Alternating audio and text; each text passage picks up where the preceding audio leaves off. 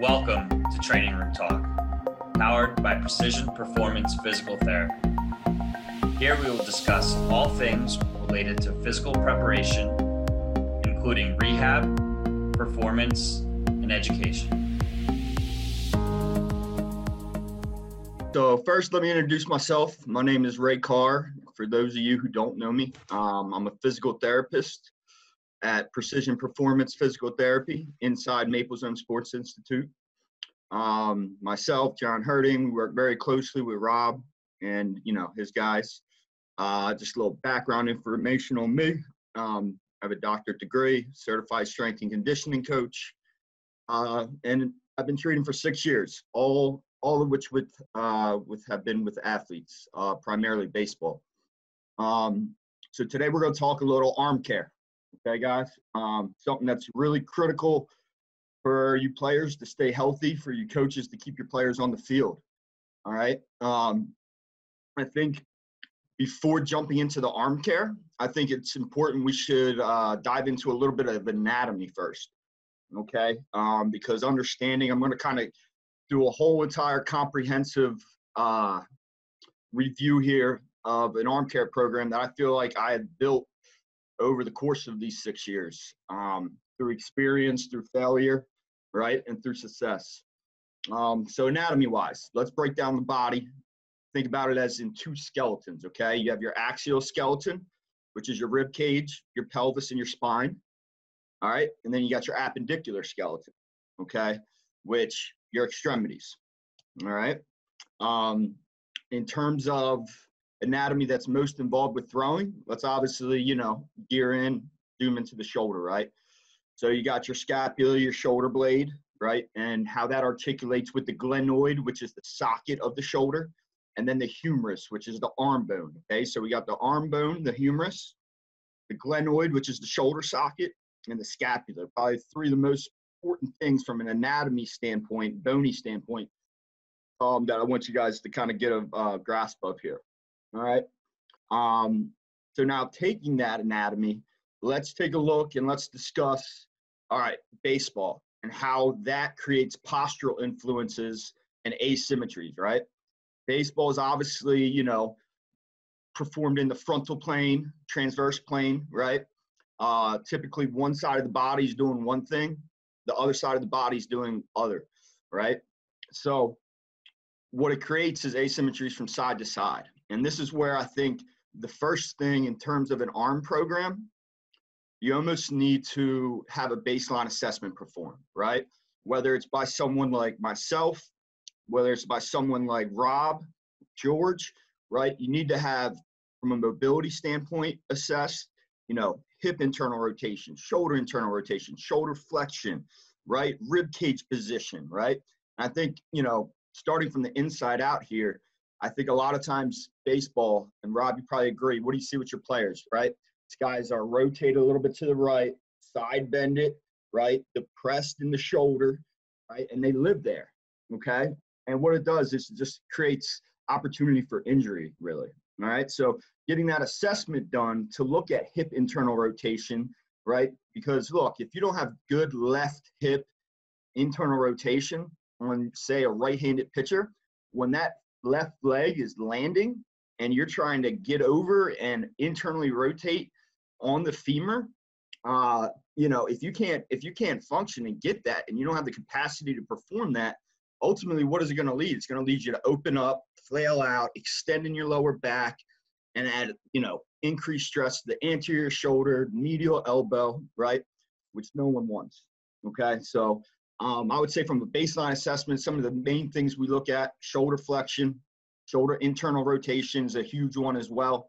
I find shoulder IR is kind of a way for, think about your capacity to decelerate after ball release, right? And if you don't have that capacity, you're still going to release the ball. Don't get me wrong. But guess what's going to happen is something's going to take on a lot more stress than it needs to upstream. Most commonly, the posterior rotator cuff. T-spine mobility, right? Another huge one, another thing that should be part of the assessment. And then I would say scapular rotation, right? We need upward rotation of the scapula. What I mean by that, and it's performed by a muscle called the serratus anterior. All right. You have your scapula, and as you lift up overhead, you need it to upwardly rotate in this fashion. Okay, guys. A lot of times, like people note like scapular winging. I'm not really huge on that. I think a lot of times it's poor position centrally in that axial skeleton that I mentioned in terms of the pelvis, rib cage, and spine. That's leading to a faulty scapular position that ultimately decreases recruitment of the serratus anterior and leads to stress elsewhere. So some ways to combat those dysfunctions, right? I think one thing, and this is something we talk a lot about, unilateral loading, okay? I would put unilateral loading up there as a priority. I think rotator cuff activation, another priority. Serratus anterior, another priority. And then again, just ensuring proper mobility throughout the extremities and centrally, like teaching anterior trunk control. I'm not saying like you need to keep, the ribs are going to flare a little bit when throwing, don't get me wrong, but you need to have that ability and that stability to keep those ribs down as much as possible. And then once you have that mobility, right, this is where Rob does a great job. You got to train it, okay? You got to train, you got to learn to stabilize through it to really own that mobility. Otherwise, mobility without stability just creates injury, right? That's when we see those hypermobile individuals that will typically, have overstress and repetitive stress type injuries. Just because of the laxity that they naturally have. Okay. Why don't we jump into proper warm up? All right. Because I think from a standpoint here, after reviewing the anatomy, going through some of the postural influences, I think in terms of an arm care program, now going outside of the clinic here, okay, let's talk proper warm up. And I think foam rolling is a great way to get started. I think it preps the tissue. I mean, not everyone's a huge fan of foam rolling. I happen to be, honestly. I think, I think it preps the tissue. It increases tissue perfusion, meaning blood flow to the muscle. And I think before any kind of physical activity, ultimately, that's a positive thing to increase blood flow, right? We want to lubricate the joint, the tissue, right? It's just only going to help us better prepare for performance, all right? And then I think you got to get dynamic, okay? After you foam roll out the lats, the pec, all right, the posterior cuff, upper trap, mid scat, after that, you got to get dynamic, okay? Something we use a lot in the clinic, George, I know you're not the biggest fan of Tom House, but we love his individual, like his individual dynamic warm up. It's a way just to, I think the dynamic stuff is better than the mechanical stuff. I'll say that. All right, fair enough. Yeah, man. But the dynamic stuff, I just think about it in a sense is like there's tons of stuff to do for the lower extremity, right?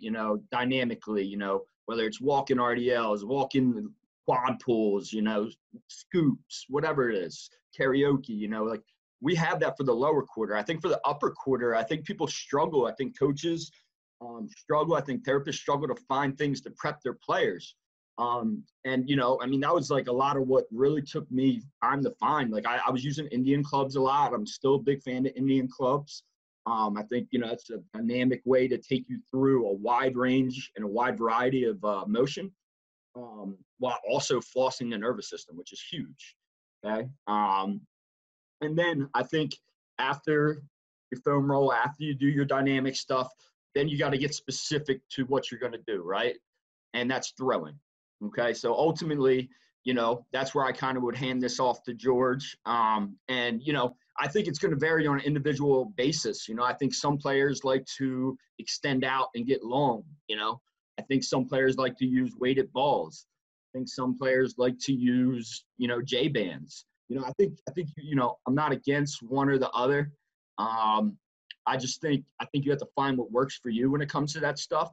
But I just think that trio as a way of pre-warm-up for throwing that is critical to our arm care program, right? Because you have to prep your system properly.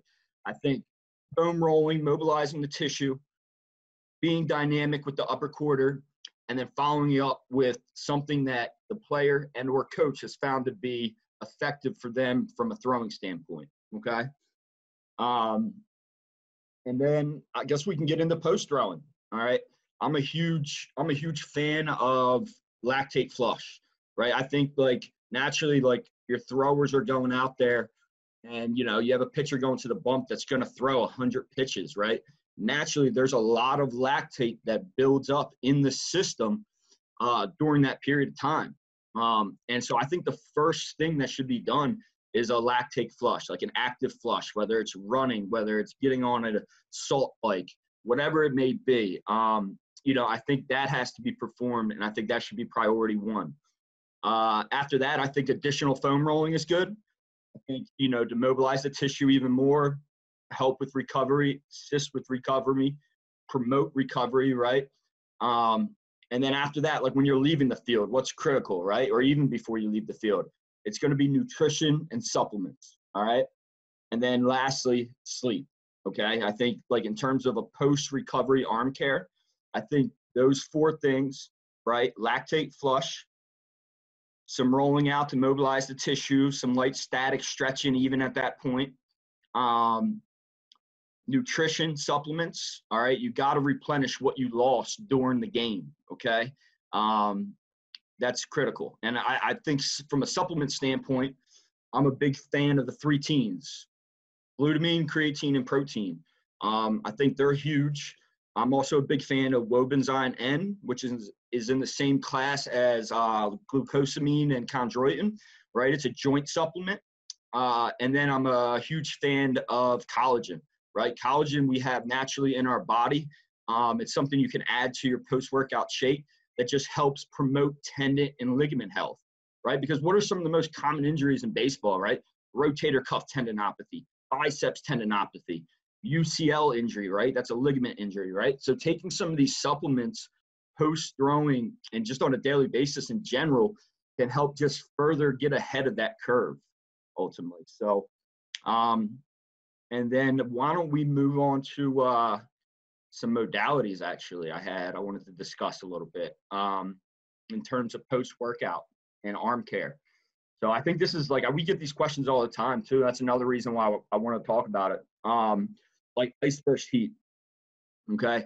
I'm not a huge proponent of ice. I think, you know, I think there's a place for it. Don't get me wrong.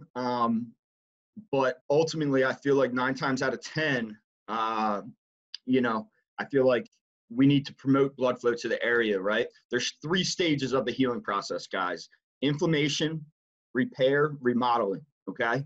So inflammation is something that we need to take place. Like it's something that has to happen. So ice is only going to impede on that happening and really delay your recovery. You know, so like in a situation like in an arm, shoulder, elbow, from a care standpoint, like those aren't regions of the body that we are really concerned about swelling, okay? Like it's not like a sprained ankle or something like that, guys. So I mean, use heat, man. I mean, if you're going to use anything, use heat. And then we get a ton of questions about e-stim units, right? So Mark Pro, MyoPlux is what we use a lot. The stim units have really grown, but the one thing that has stayed consistent is they work via, it's called the gate control theory of pain, okay?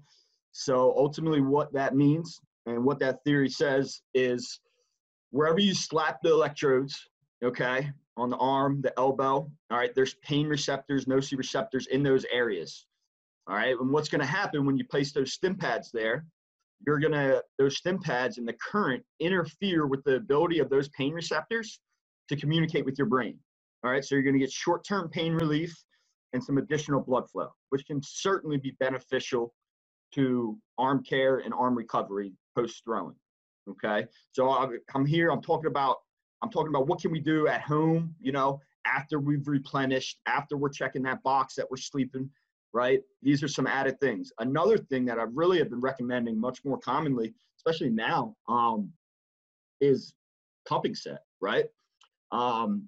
You know, because again, like mobilizing the tissue, whether you want to use a foam roller, a lacrosse ball, right? I think things work at different levels. So the way I look at it and like I use like a whole variety of soft tissue techniques. But cupping, I think, manipulates the tissue at a more superficial layer, or at the more superficial layers. Right? While the cups are on there, it's going to restrict blood flow and oxygen. Okay. So that's why you get the bruising, right? Because necrotic tissue, dead tissue ultimately, is black, right? So when your tissue dies, it's black. So that's why you get the bruising, because ultimately while the cups are on there, we're inflicting a little bit of trauma, right? Because we want to guide the body's internal response to that area. All right. So the cupping is going to manipulate the tissue at a superficial layer. And then once you remove the cups, you're going to get a huge influx. In the courses I've taken, I've heard anywhere from a 6 to 8 times multiplier of normal blood flow and oxygen, which is what you need from a healing standpoint and a recovery standpoint, right? So if you're talking arm care, right, you want to get all the oxidized cells, all the nutrients you need for healing to that area, all right?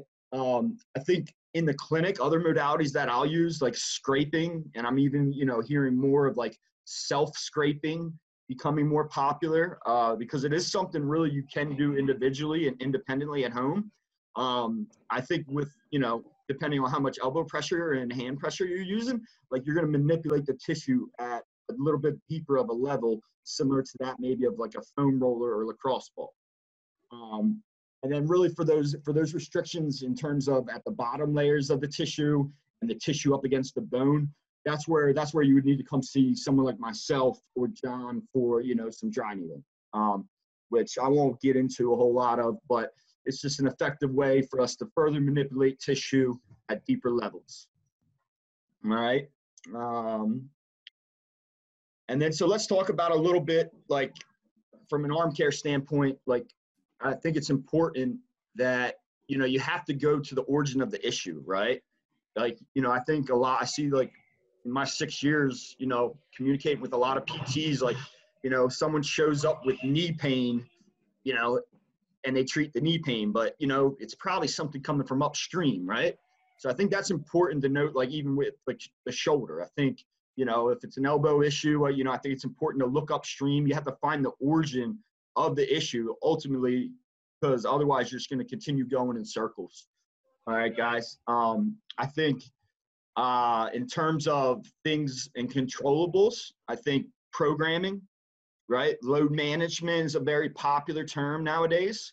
I think that obviously is going to play a role. Like if you have a 13-year-old kid, going out throwing 130 pitches every 5 days, like, with no body awareness or no baseline assessment, like ultimately that kid's probably going to break down and come across some pathology in the shoulder or elbow or scap region, right? So, and then I would say one thing, load management, right? And then mechanics, right? Mechanics are huge. Faulty mechanics can lead to certainly stress in different parts of the body that you don't want, right? Like I mentioned earlier, if you don't have good hip internal rotation on that left side, like ultimately it could cause you to further extend in your lower back, maybe result in back pain. It could cause you to flail out, cause anterior shoulder pain, or even maybe in your cocking phase, maybe a lot of stress on the medial elbow, right? So, that's just an example, like from a mechanical standpoint, like how that ties in to that baseline assessment, right? Like you got to find out, like no one person moves exactly the same. So you need that baseline assessment to find those asymmetries, find those dysfunctions, to address them, so that you have a better chance of, not only performing at a higher level, but staying healthier throughout the entire season. Okay. So, and then I think one thing, like training from like a recovery and arm care standpoint, I think your training has to align with your recovery, and like I'm a big believer in that. It's not like I'm trying to get more business or anything like that. I just think like, certain guys who are inflicting certain amount of stress on their body, I think they need certain recovery, and you see it at the highest levels. Like, and, I'm sure Rob and George can attest to this, that like, like they're like those players at the highest levels, they have their entire own training staff. They're getting worked on every single day. I mean, it's something that has to happen. not only to get that baseline assessment, but yeah, for that recovery stuff that maybe you can't just handle on your own, or maybe it's just you don't handle on your own. So yeah, and then in terms of, I think I'll go mention, like, all right, so what happens if you don't follow these, right? Like, what happens if we don't take care of the arm? I would say like the four biggest things, I think posterior cuff or just general bicipital, like tendinopathy. All right, what's a tendinopathy? Like, everyone I think is familiar with tendonitis, right? But naturally now that term has kind of been outdated, because what we have found is tendonitis indicates something more acute, right? Like, like you went out and pitched one day and then bam, the next day, yeah, that's an acute inflammatory response. Research has shown that that's not really how it works, right? That, like, this inflammatory response is something that is likely building over a much longer period of time. And so that's why you're hearing tendinosis, tendinopathy. So I would say bicipital, rotator cuff, flexor tendinopathy in the forearm, right? And then I would say UCL and labrum, right? And those are structures. The labrum is what creates the suction-like effect between that humerus bone that I mentioned and the glenoid, right? So we're always trying to increase arm velo, right, George? Like, guess what happens? Like, the labrum naturally is going to take on more stress. So that's why, again, going back to the recovery stuff, it's imperative for us to flush that area with blood flow, oxygen, nutrients, everything it needs to replenish itself. And the same goes with, I think UCLs. I think that goes back to a lot of times what I mentioned from a volume standpoint and a mechanical standpoint. I think people, naturally, I think pitchers, because of the amount of external rotation they have, like, are always going to take on like that ligament. Okay, so that's what the UCL is, ulnar collateral ligament. Ligaments attach bone to bone, tendons attach muscle to bone, just to review that. So this ligament, right, is attaching your elbow joint together, all right? And so when you go into max external rotation in your cocking phase, like, there's naturally going to be a lot of stress on there, right? And so naturally, right, we need to replenish that area as well. So again, guys, recovery has to align with training. Remember, get a baseline assessment. And, I'm here to take any questions, but that's kind of all I had. Right. So there's a couple questions in the chat. Not sure if you saw them or not. You touched on one of Gavin's questions, which was just about talking about like post-throwing stuff, about going for runs. I think you covered that one. The other one he had, I don't know if you mentioned it or not during your modalities discussion, was about icing. You want to just quickly touch on icing?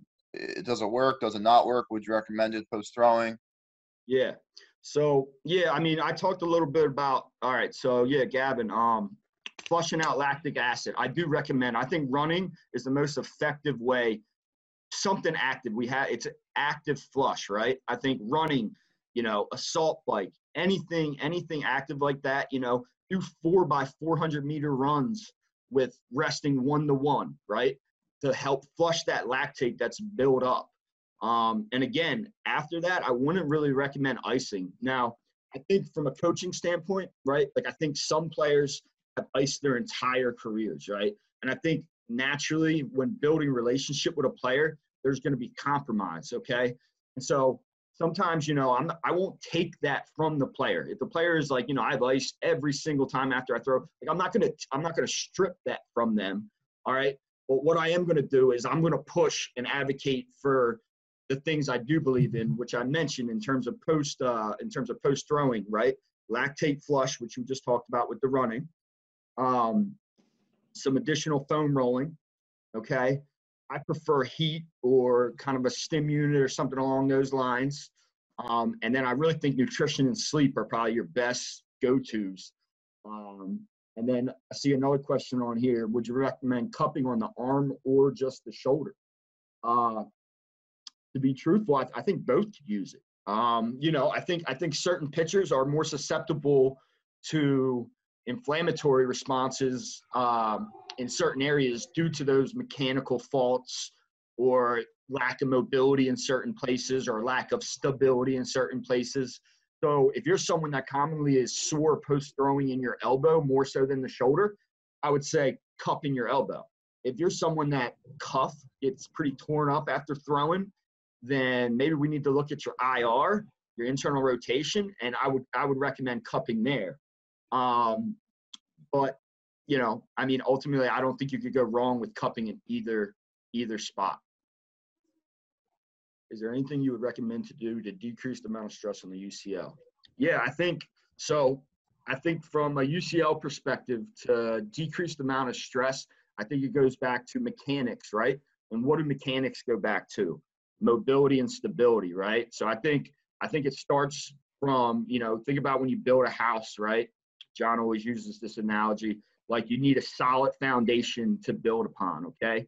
So I think teaching anterior trunk control, right? I think teaching left AF internal rotation, which means acetabulum moving on the femur, okay, which has to happen on the left side for a right-handed pitcher.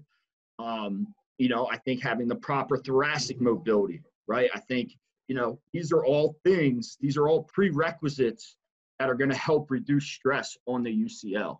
And then ultimately load management, right? From a mechanic, after the mobility, stability stuff, like load management and mechanics, you know, they kind of go hand in hand.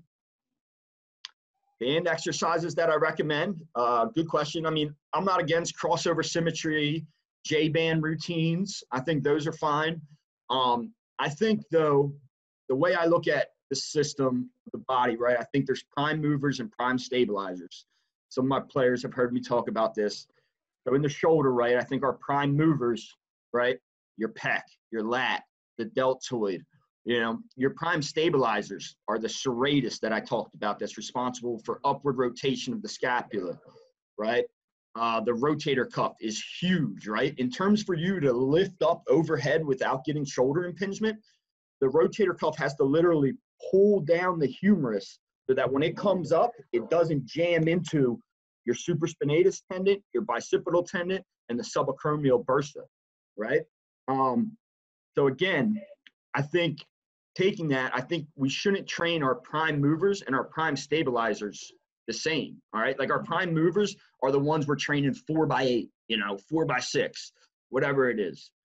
The prime stabilizers, I would recommend going more for time under tension work, right? So recommendations outside of the band stuff, maybe some farmer's carries, right? Because again, remember what I said about how the cuff is responsible for stabilizing the glenohumeral joint, right? So in terms of acting on that rotator cuff, whether you do a suitcase carry, a 90-90 carry, a 90-90 carry is elbow at shoulder height, right angle here, or maybe an overhead carry, right? All good to get the cuff firing. I also think some closed chain work through the hands, getting dynamic. You know, I'll commonly have people go through foot ladders on their hands. I think that's another way to force the cuff to act in a different fashion. I think serratus wall sides are huge, right? Just to maximize upward rotation, reduce impingement. So yeah, I hope that answers your questions. In terms of the band stuff, I'm fine. And then cuff, like one thing I will use, like, so using that example of not training the cuff because it's a prime stabilizer and training it like a prime mover. So one thing, just simple, instead of doing your IR and ER like this and here, like we commonly use walkouts.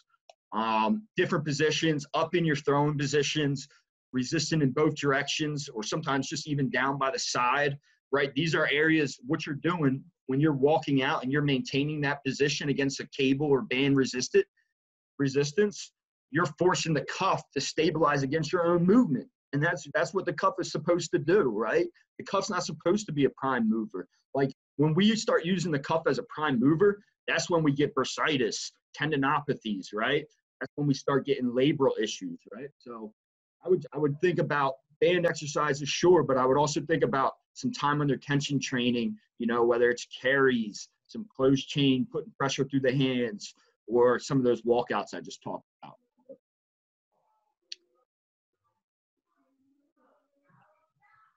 Let's see. I think that was it. Yeah. Is that it? Yeah. All right, man. I thought that went pretty well. You guys have any questions or thoughts? Ray, that was awesome. Appreciate it, man. Should I stop this now? Yeah, so just if anyone doesn't have any other questions, I mean, probably do something similar sometime next week. And then Ray, you just click leave meeting in the bottom. End meeting? Yeah, end meeting. That will record it? Yeah. All right, cool. Yeah. All right. Hey, thanks Thanks, everybody guys. for joining. Hey, if you need me, you can find me on social media, RayCarr_DPT. Feel free to DM me, Ray Carr on Facebook, or email ray@precisionperformancept.com. Okay, feel free to use me as much of a resource as you need, guys. All right. So here for all your needs, questions, concerns, anything. Appreciate everybody joining today. Had a great time talking. Love talking arm care, baseball, the whole nine. So good stuff. All right, guys. Thanks, have a good man. one. See ya.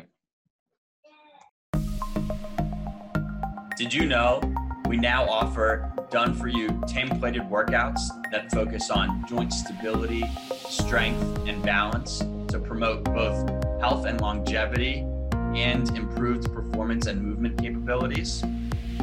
We also offer individualized remote programming, one-on-one virtual PT sessions, and mentorships for both students and professionals.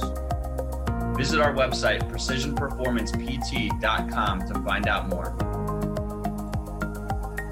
If you continue to like the content we are putting out, please consider donating to us on Patreon at patreon.com/trainingroomtalk. There are some great benefits on there for you, like 20% off any of our programs or free sessions one-on-one with any of our coaches or physical therapists.